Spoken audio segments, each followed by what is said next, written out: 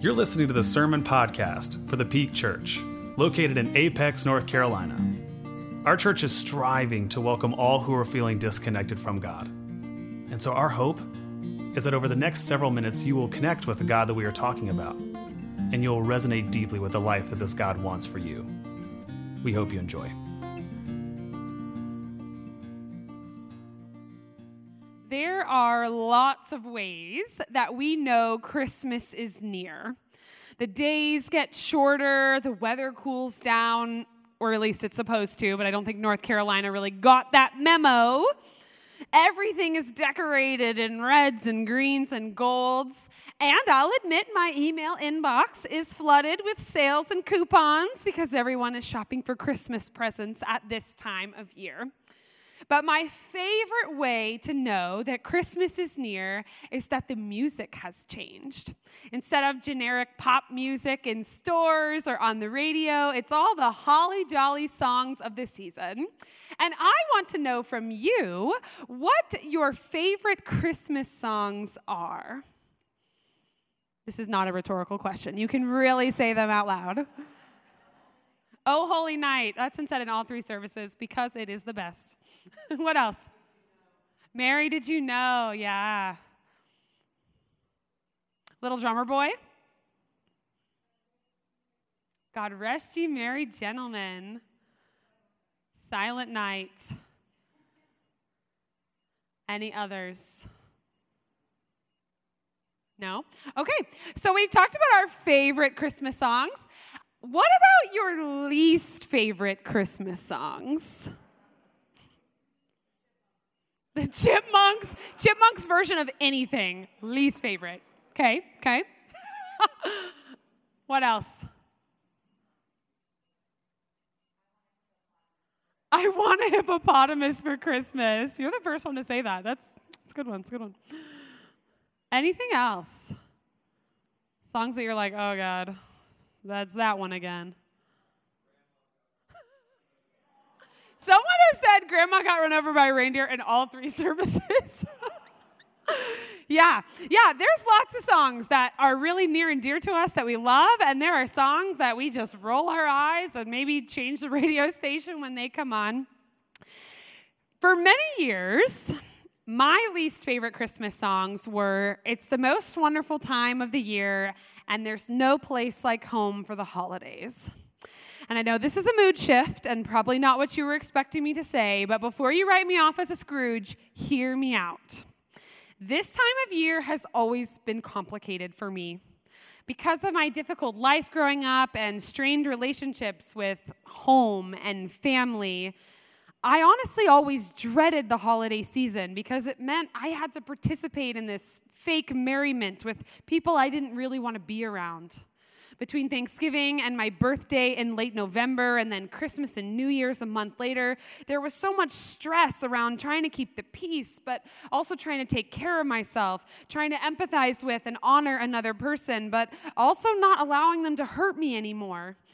And when I finally moved away for college, I knew I was not going to be able to come back home. And so I would just stay on campus as much as I could. But over winter break, the dorms were closed. So I would spend December and early January couch surfing or house sitting if I could swing it. There was no home for the holidays. And even though a lot of things in my life have gotten easier since my mom passed away a few years ago, the anniversary of her death is still in December, which adds this whole other level of complication to an already complicated time of year. Simply put, this has never felt like the most wonderful time of year for me. And I know I'm not the only one who feels that way. Your story is probably different, but grief is very real for so many people at this time of year. Maybe you've lost a loved one and you're thinking about all the traditions that just won't be the same, the laughter you won't share, the smile you won't see, the hugs that won't embrace you. Maybe you're thinking about the football you would watch together or the ornaments you'd put on the tree or the recipes you'd bring out for Christmas dinner. Or maybe your grief is taking a different form. Maybe it's not the loss of a loved one, but the fact that the year is ending and you still haven't achieved that goal you set for yourself. Maybe things haven't panned out the way you wanted or needed. You didn't get that job or promotion that you were relying on. You didn't mend that relationship you hoped could be fixed.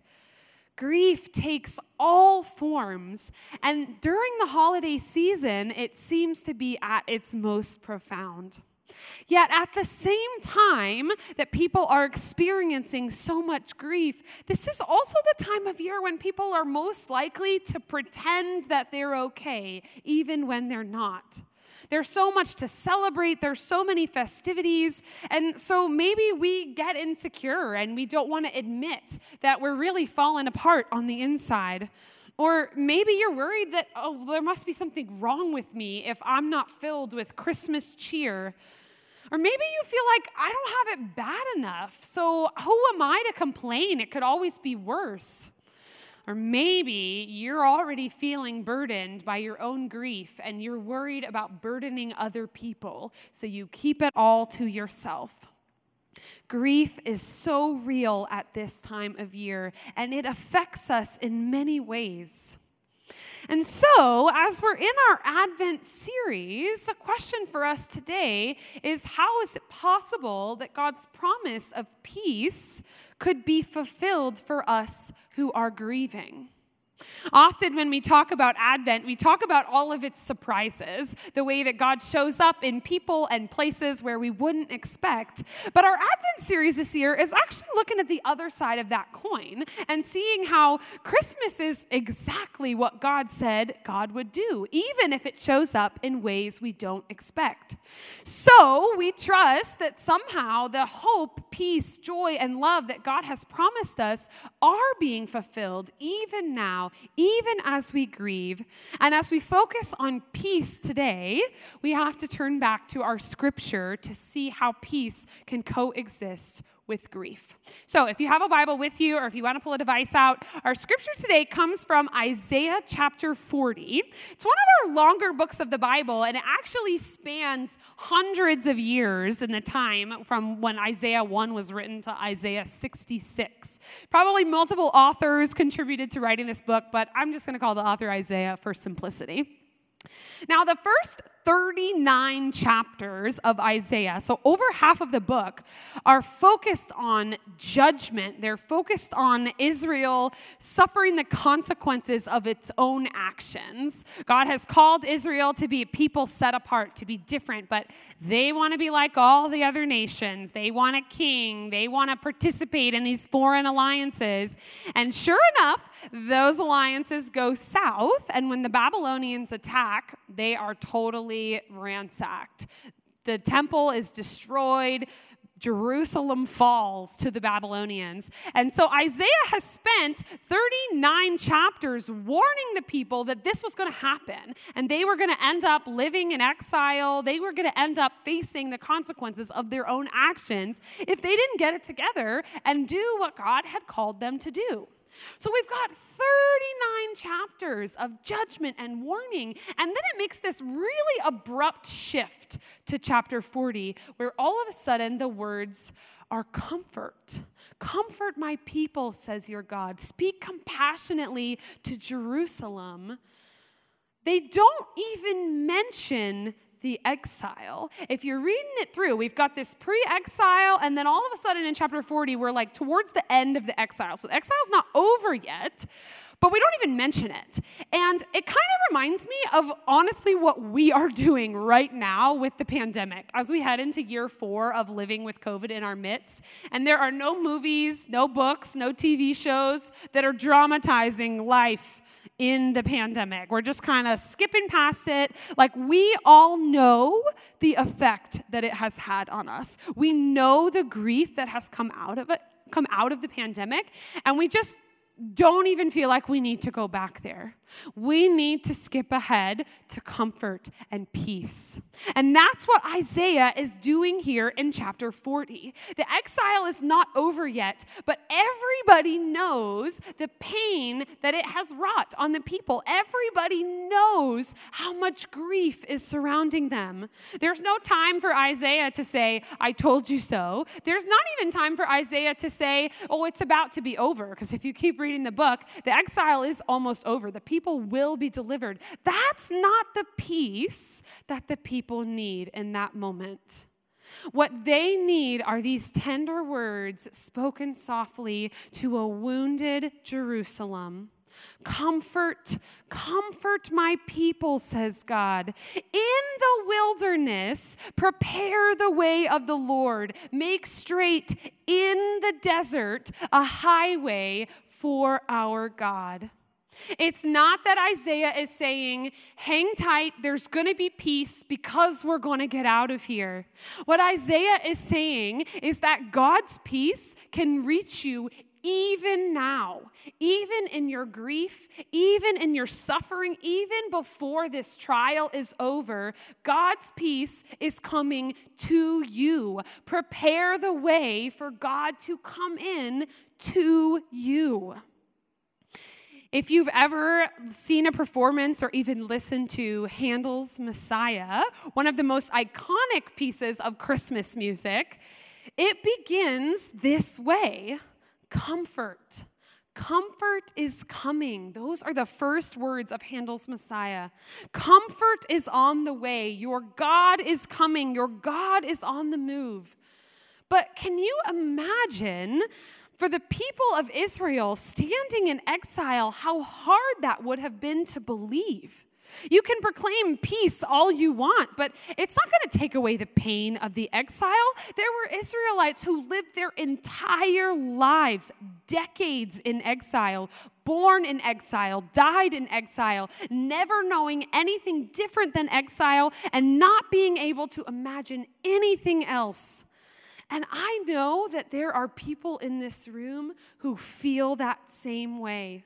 Like one hard thing happens and then another and then another and then another. If it's not this, then it's that. And you feel like you just can't seem to catch a break. And maybe you start to wonder if God really cares, if God really knows, if God's promise of peace is really for you, if God is going to come back at all. You would not be the first to wonder that. The Israelites have been there, and Isaiah speaks peace to them in that situation. This isn't some pie in the sky kind of comfort. This is a wilderness wandering type of peace. It's the kind of peace that comes from saying, hey, the same God who wandered with us in exile, in the wilderness, in Exodus, that's the same God who is coming even now. This is the kind of peace that says you don't have to leave the wilderness for God to be with you. You don't have to leave the wilderness to draw near to God's peace. God is making a highway that is coming to you, not just to take you out of the wilderness, but to meet you in it. That is the power of this passage and the good news of peace for us today. Comfort is coming, and it's coming in the wilderness. You see, grief does not prevent us from experiencing peace. Naming our pain does not mean that God is not near. And nothing proclaims that truth better than the Christmas story itself, Jesus' own birth. Mary is 39 weeks pregnant, traveling all the way from Nazareth to Bethlehem, where Jesus is born. She gives birth in some stall in a barn because that's the only place for her. There's no family around to dote on baby Jesus, to take care of Mother Mary. There's no one there to celebrate with them. There's no one there to surprise them with joy and life in the midst of hardship. And then, if that's not enough, Herod wants to murder Jesus. And so now the family has to flee to Egypt. They are refugees in a foreign land, escaping danger. The Christmas story itself doesn't sound very peaceful.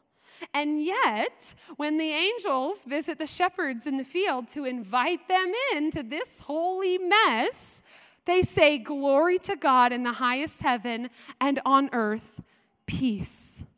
How is it possible that peace is reaching them even then, even in that moment that is mixed with joy and grief?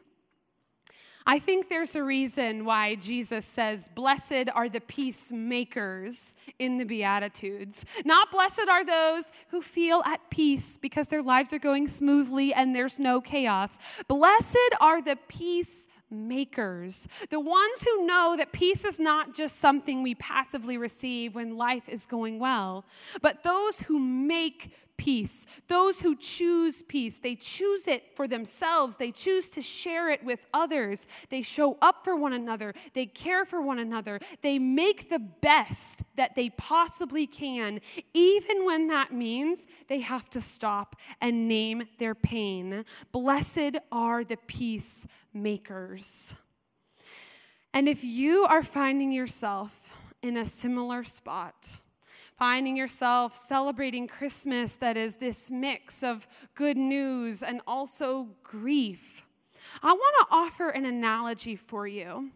There's this analogy that our life is like a box. And inside that box, there's this little pain button, because no life is free from pain. I'm sure we all know this by now.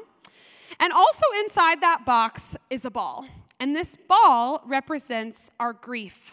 Now, sometimes that ball is small. Sometimes things are going well. Sometimes that ball can just move around freely inside the box, and it can bounce off the walls, and it can be in the middle, and it's never going to hit that pain button. But sometimes that ball is really, really big. It seems to take up the whole space of our life in this box. And that ball can't go anywhere without pushing the pain button. This is what happens at this time of year. Our grief ball gets bigger and bigger as we are barreling towards a holiday that is supposed to be shared with someone who's not here, that we're supposed to take out a place setting that won't be used this year, that we're supposed to fill a stocking with someone's favorite treats and they won't be able to eat them. This is the ball that gets bigger when we see other people share pictures of their Christmas trees that are just flooded with presents, and we know we are struggling to make ends meet, and we won't be able to get our kids the gift that they so desperately want. Our grief ball gets bigger and bigger at this time of year. And so even if you are not grieving this year, I would bet that you are sitting in a row with somebody who is. Grief is so real around the holidays. And so I want to offer a few tips to care for those who are grieving. If there's someone in your life who is grieving, the first thing you can do to care well for them is to say something. Acknowledge the pain. Acknowledge the hurt.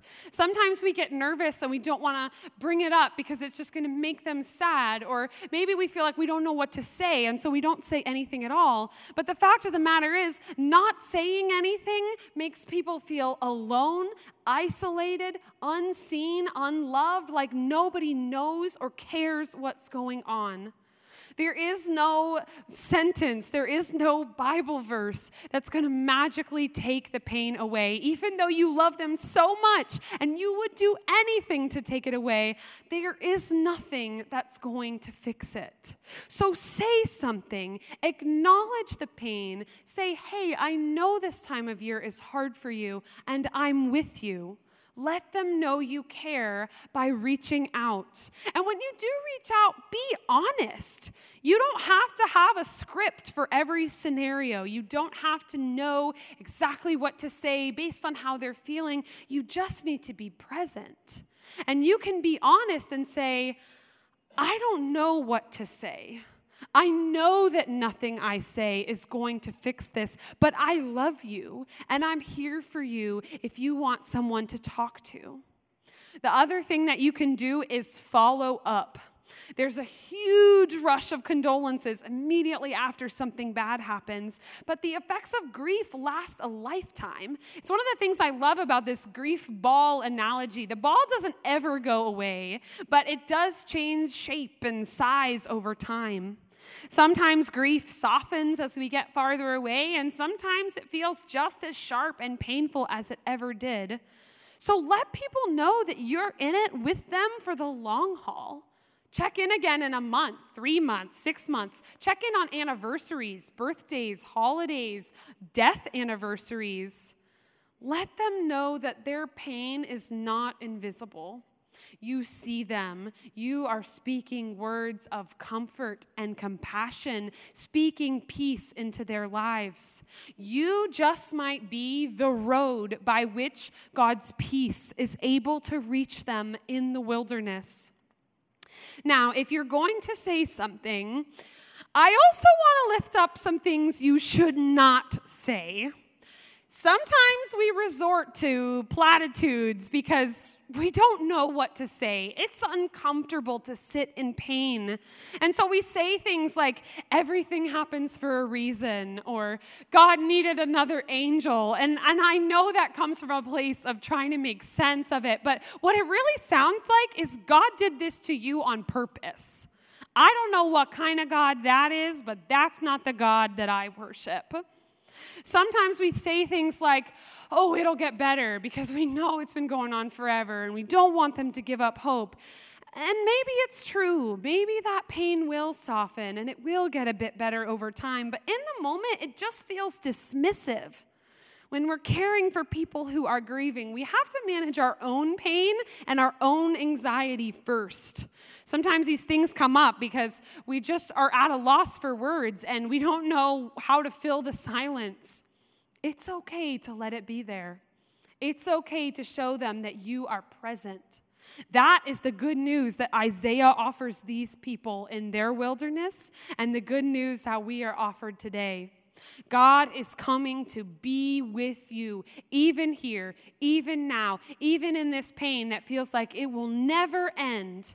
Nothing is too big for God to hold. No pain is too deep for God to reach you. No wilderness is too far for you to be surrounded by peace.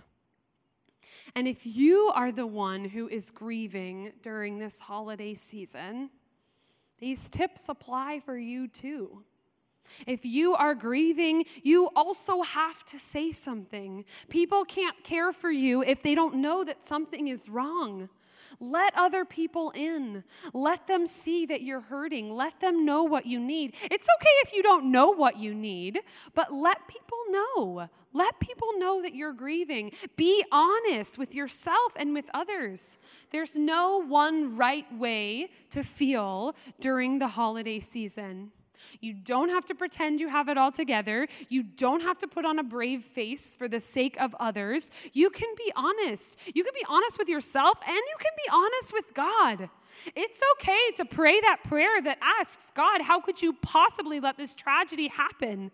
You wouldn't be the first, and you won't be the last. You will join a cloud of witnesses from the psalmists who say, how long, O Lord, will you forget me forever? Will you turn your face from me? You'll be like the people in Lamentations, lamenting, saying that there is just absolutely nothing good left. You'll be like Job, who says, God, how could you do this to me? I've been nothing but faithful, and yet you let me suffer. It is not only okay, but it is holy and faithful to be honest with God, to share your grief, to name your pain, to not pretend like it's okay when it's not. And lastly, if you are the one grieving, don't be afraid to seek out professional help. There's a lot we can do for ourselves and for others to soften the effects of grief, but nothing compares to talking with a professional who's trained to teach you coping strategies and offer support for you. And if this feels intimidating or even impossible, let me be the first to tell you I'm preaching this sermon just as much for me as I am for you. A huge season of grief is behind me, but there's another one knocking at my door already. Many of you know that I've been taking care of my grandpa, and there is so much to grieve as aging runs its course. And this week in particular has been very difficult, and I've been doing everything I just said. I've been saying something. I've been reaching out to my friends, letting them know something was wrong. I was being honest about the fact that I was struggling, and I was experiencing all these big feelings, and I just found myself at a point saying, oh my gosh, I need to go to therapy. This is far beyond the scope of what I can carry, of what you can carry as my friends. They did their best to make a way for God's peace to come in, but it was too much for us to hold. And so I reached out. I prepared the way for the Lord. I made an appointment with my therapist. In the wilderness, I made straight a highway for God to come in and find me and speak tender words of comfort and peace to my wounded soul. I'll close here. Band, you can go ahead and come on up. Embracing our grief does not mean we can't experience peace. In fact, embracing our grief is usually the first step to experiencing peace at all. Opening up about our grief opens a way for God to come in. Friends, peace is not something we just passively receive when everything is going smoothly. Sometimes, and especially when we find ourselves in seasons of wilderness, we have to put a hard hat on and grab a sledgehammer and start carving out a road for God's peace to come in, for God's peace to meet us, even here, even now. The promise of peace this Advent is not that nothing will go wrong. It's not that nothing will ever hurt us. Jesus' own birth that we are celebrating is proof of that. The promise of peace this Advent is that there is no wilderness too far for God to come and find us. There is no pain so deep that God cannot surround us in comfort. There is no grief, no hardship, no suffering. Nothing that you are going through is too big for God to hold. God's peace is for you, even today, even in this, even in whatever is to come. And as we prepare to share communion today, I want you to think about this bread and juice, not as bread and juice that you just passively receive, but as the spiritual gravel and tar that paves the way for God's highway, for God to come in and find you in the desert, find you in the wilderness. Sharing communion is one of the ways that we prepare the way for the Lord. It's one of the ways that we actively seek peace. We live peace. We let God's peace fill us so that it spills out from us and we can share it with everyone around us. As we approach this table today, it's even in the grief of Christ's own suffering that peace reaches us. In the name of the Father, Son, and Holy Spirit, amen. Thank you for listening to the Peak Podcast. Make sure you subscribe wherever podcasts can be found. For more information on how to get connected with our church, please visit us at thepeakchurch.org.